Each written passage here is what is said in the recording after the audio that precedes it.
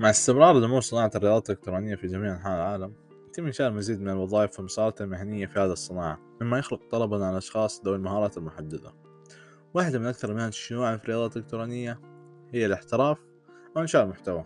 إذا كان بدك تسوي الاثنين فأنت أسطورة.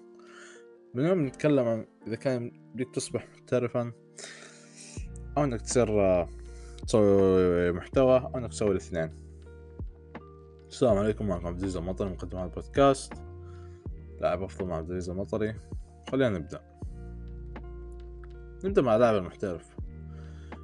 مصطلح رياضي إلكتروني، لاعب رياضي إلكتروني معترف هو شخص يلعب لعبة محترفها ويتدرب كل يوم على إنه يصير لاعب أفضل. والتدريب يتضمن الرشاقة البدنية والعقلية المطلوبة للمنافسة على أعلى مستوى. يأتي كل شيء بسلبيات وإيجابيات. بالضبط، خلينا نبدأ بالإيجابيات لكونك لاعب محترف. الفلوس الموجودة في البطولات، بعض البطولات هذه فيها جوائز توصل إلى 3 مليون دولار للاعبين المحترفين. قدرة على السفر، زي ما تكلمنا في النقطة اللي قبلها، أغلب البطولات هذه اللي فيها جوائز كبيرة تكون في دول مختلفة، فأغلب اللاعبين يحتاجوا يسافروا، ويعتبر شيء كويس عشان يلعب بطولة. في الأخير أنت بتسوي اللي تحبه، مين ما يحب يلعب، فيكون أنا بسوي شيء أحبه وأصلا بجيب فلوس منه. بعض من الأشياء السيئة في المجال هذا إنه مو كل الناس بيوصل هذا الهدف. تقريبا 1 ولا 2%، ممكن أقل بكثير، يوصل المرحلة هذه من النجاح في الرياضات الإلكترونية، وما فيها خطط طويلة الأجل. مجال الرياضات الإلكترونية أغلب اللاعبين في كثير يعني عمرهم 25 سنة، بعضهم يكمل 30 ويعتزلوا، فلازم تفكر في ما بعد إيش بتسوي بعد ما تخلص الكارير حقك كلاعب رياضات إلكترونية. وأحيانا في مشاكل صحية تيجي مع كلاعب رياضات إلكترونية، غالبا تكون يعني مشاكل في اليد. في كثير لاعبين اعتزلوا بسبب مشاكل جاتهم في يدهم وما يقدروا يحركوا ماوس صح وشيء زي كذا. فقط خلينا ننتقل للجهة الثانية، صانعين المحتوى. صانع المحتوى هو شخص يقوم بإنشاء مواد ترفيهية وتعليمية يتم التعبير عنها من خلال أي وسيلة أو قناة.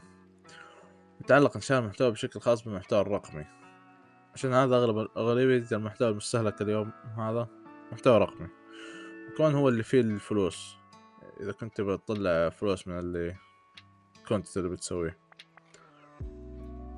نتكلم عن بعض الإيجابيات لصناعة المحتوى. يمديك تتواصل مع جمهورك، يمديك تتواصل مع جمهورك كل ما لما قناتك تكبر أو محتواك يصير يصل لجمهور أكبر. يمديك تتكلم مع ناس مختلفة، يمديك تواصل معهم، يعتبر شيء جيد. يمديك تكسب من المحتوى اللي بتسويه. لما تقعد تصبر وتشتغل كل يوم على المحتوى حقك،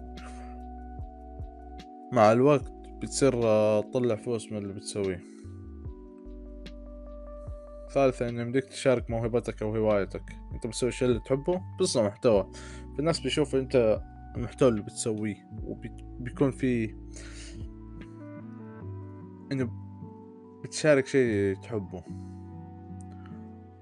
والناس يمديهم يتعلموا ويستمتعوا من الشيء اللي بتسويه. يمديك مثلا إذا أنت كلاعب محترف مثلا تسوي مقطع يوتيوب تعلم فيه الناس طريقة معينة وكيف يلعب بهذا الايجنت أو حركة جديدة تعلمتها، فيبدأوا يتعلموا ويستفيدوا نفس الشيء من المحتوى اللي بتسويه. يمديك تمارس مهارة الاتصال والتسويق وتصنع محتوى. عشان تنشر المحتوى حقك لناس أكبر تحتاج تتعلم كيف نقول كيف تنشره بطريقة مختلفة، كيف تتكلم ناس معينين، أشياء حتفيدك في التسويق بالضبط. وكل شيء في W's في L's عيوب. يمكن يكون يعتبر شيء مرهق لصناعة المحتوى، خاصة بالصحة العقلية والجسدية كمان. ليش؟ خصوصا إذا كنت لحالك ماسك قناة معينة وانت تصنع المحتوى لحالك انت، يعني بتسوي إديت للفيديوز وانت بتجيب الأفكار وكل شيء، هيكون شيء مرهق، وكمان أحيانا أفكارك تخلص. هذا شيء ثاني سيء في هذا المجال. وكمان في ناس شو اسمه ذي التوكسيستي يعني في النت، الناس ما كثير ما يسلموا منهم. حاول انك تعرف كيف تتعامل معهم.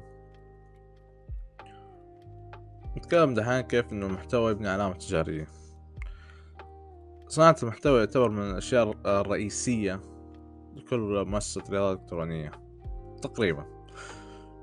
عندنا في بعض الفرق او التيمز، مثلا اعتقد زي باور اي سبورتس، هم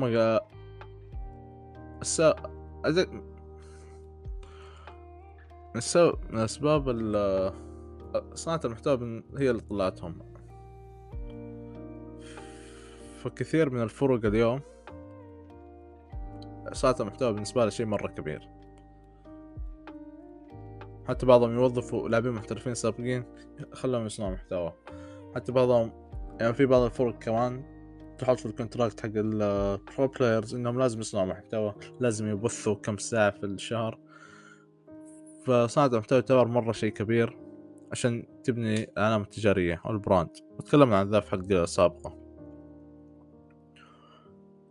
واللاعبين اللي يبثوا يعتبروا لا يقدرون ثمن، إنهم بيضربوا عصفورين بحجر. ليش؟ عشانك لاعب محترف، يعني أنت عندك أصلا يعني المحتوى اللي تسويه ما حيحتاج تشتغل عليه مرة كثير، عشان أنت قصدك شيء معروف.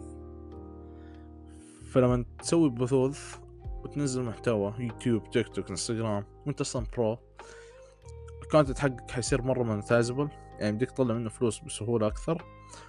هذا اولا. وثانيا انت بتبني نفسك براند. شفنا نتكلم انه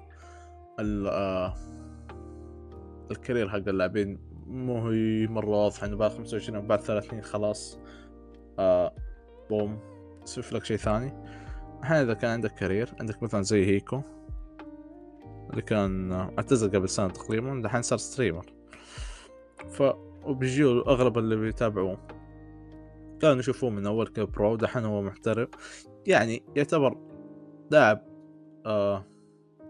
كويس، ولكنه اعتزل بيسوي كونتنت دحين او محتوى.